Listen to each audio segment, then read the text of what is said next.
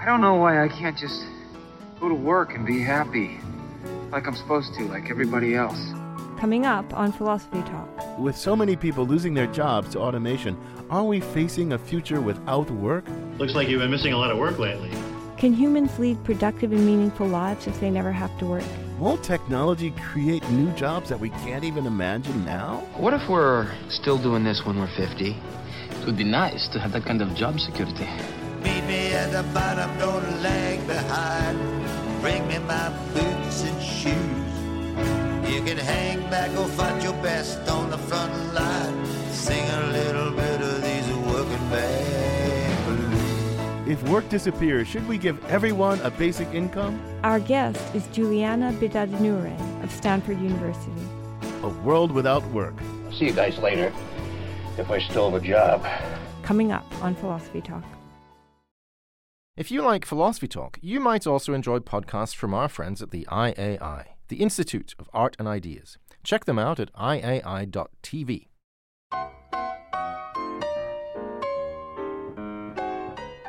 Are we approaching the day when anything a human can do, a robot can do better? So are robots going to steal all our jobs? Well, why would you want to work for a living if you didn't have to? Welcome to Philosophy Talk, the program that questions everything. Except your intelligence. I'm Ken Taylor. And I'm Deborah Satz. We're here at the studios of KALW San Francisco. Continuing conversations that begin at Philosopher's Corner on the Stanford campus, where Ken and I teach philosophy. Deborah, welcome officially to the host chair. Thanks, Ken. I'm delighted to join the team. And we're delighted to have you. Now, today, we're thinking about a world without work. Ever since the invention of the wheel, human beings have been coming up with new technologies to reduce or even eliminate certain types of labor. And that's been a great thing. I mean, apart from saving us time and effort, those inventions have helped to grow our economies and increased our standard of living worldwide, Deborah. Yeah, sure. I'm glad I can spend my time thinking about philosophy instead of chopping wood and fetching water. But we've entered a new phase of technology, and it's not all good. Deborah, you sound like a Luddite. Now, why would you say a thing like that? Well, the technology that came before was mainly a way to reduce hard physical labor. But since the invention of the computer, more and more technology is replacing mental labor, too. Oh, I love mental labor, but I don't see necessarily why that's a bad thing. I mean, how would you prefer your taxes be done? With a pen and paper on crouching over your desk? Or some nifty software that does all the work with greater speed and accuracy? Yeah, sure. But think about the big picture. Increasing automation means more and more jobs are being lost to robots who are more efficient and cheaper than we are. Think about the 6 million drivers and cashiers, good middle-class jobs, that are all disappearing. But Deborah, again, you sound like a Luddite. That's the way it's always been with new technology. Some jobs get replaced, sure, but then new jobs are introduced, like jobs that no one would have imagined before, like the software engineers. Ken, you're wearing blinders. You think it's just the blue-collar workers? The bots are coming for lawyers, for engineers, for doctors. They're coming for you. Oh, my God, Deborah, you sound like such a downer. I'm not saying that this is inevitable. Well, so you think we can stop it? That depends on who owns the robots. If the capitalists own the robots, the capitalists don't care. They'll drive us out of work. But if the public owns the robots, we can choose when and where to use them. Yeah, but slow down for a second. Ask yourself what's so good about work anyway. Don't you want more leisure time and less drudgery? Leisure time's great when all your basic needs are met. But it's not so much fun to lose your income when you're already living paycheck to paycheck. Yeah, but you're not imagining. You let your imagination run wild. Think of all the money we can save, all the wealth we could generate. We could just have universal basic income and free ourselves of the need of work. In the United States today? Good luck with that. Besides, humans need work.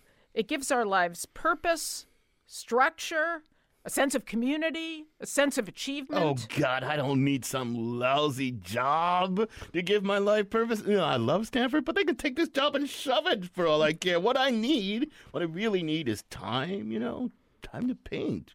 Time to play music. Time to do more philosophy, to write more philosophy. Oh, dream on, Ken. With too much unstructured time, You'll have people going quietly mad, not becoming artists and philosophers. Oh, okay, look, I'm going to concede that there are two different visions here, and I don't know what the future really holds. You find this same expression of, on the one hand, yearning or of dread. You find utopian predictions or dystopian predictions. You find it in literature and film and on the internet culture. So, yeah, it's a complicated thing.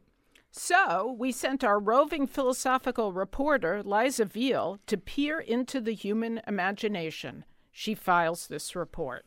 As far as I can tell, the only way to free ourselves of work is to build a world operated by computers and robots. But we humans express a lot of anxiety about robots outsmarting us. One example can be found in the 2013 movie Elysium, featuring Matt Damon on a future planet Earth where the upper class has abandoned to a space colony. Robot overlords manage the masses clamoring for life on a resource-depleted and economically anarchic Earth. What I'd like to do is explain what happened. Personality Matrix suggests a 78.3% chance of regression to old behavior patterns. Grand Theft Auto. Assault with a deadly weapon. Resisting arrest. Would you like to talk to a human? No, I am okay. Thank you. Are you being sarcastic or abusive? Negative. It is a federal offense to abuse a parole officer. Understood.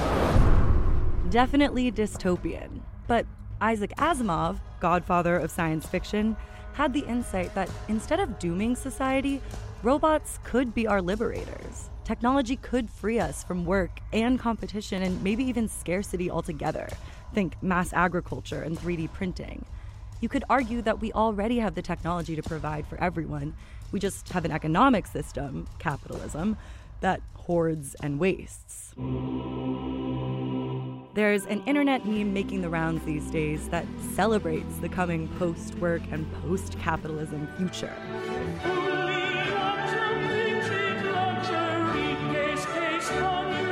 They're saying fully automated, luxury, gay space communism.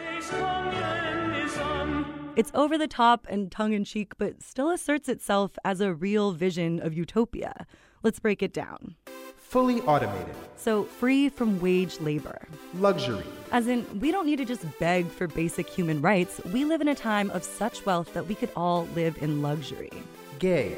Once we're free from capitalism, heteronormativity will become obsolete. In fact, we'll queer all the hegemonic binary systems that capitalism used like a tool to maintain itself. Space. Because this future isn't where we end, it's the beginning of progress. Finally, we'll be able to harness the full power of human creativity. Communism. If scarcity is over, communism isn't a sacrifice, it's a gift.